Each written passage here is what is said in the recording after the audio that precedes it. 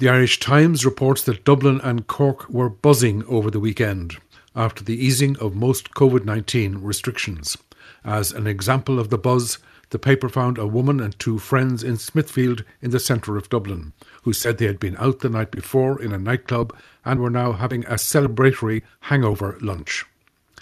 There was an electric atmosphere in Dublin, said a man from the Licensed Vintners Association, quoted in the Irish Daily Mail. The Irish Independent describes it as a bounce back for the hospitality industry.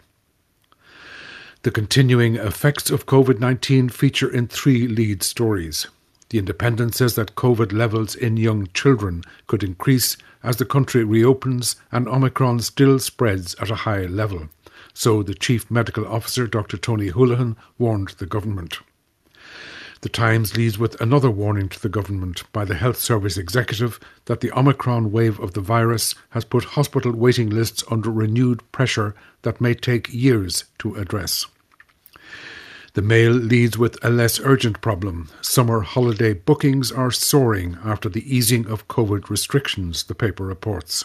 Holiday demand to drive prices sky high, says the headline. The Irish Examiner highlights a 10% increase last year in cases of violence in the home. Gardaí responded to almost 50,000 domestic violence incidents in 2021, Anne Murphy reports.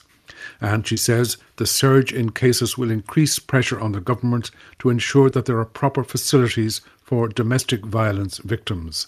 There are 9 counties that still do not have refuges for women and children, she writes. The Times and Independent report on the President's attendance at a mass yesterday, marking the first anniversary of the death of a Mongolian woman, Urantsetseg Tserendorj, who was killed outside the CHQ building on Custom House Quay in Dublin. As the mass ended, Michael D. Higgins embraced Ms. Tserendorj's husband in front of the altar, the Times reports, and he spoke of wanting to indicate solidarity.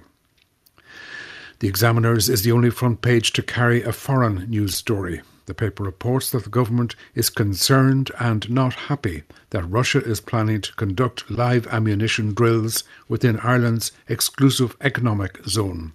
Worry at Russian tests off Cork coast, says the headline.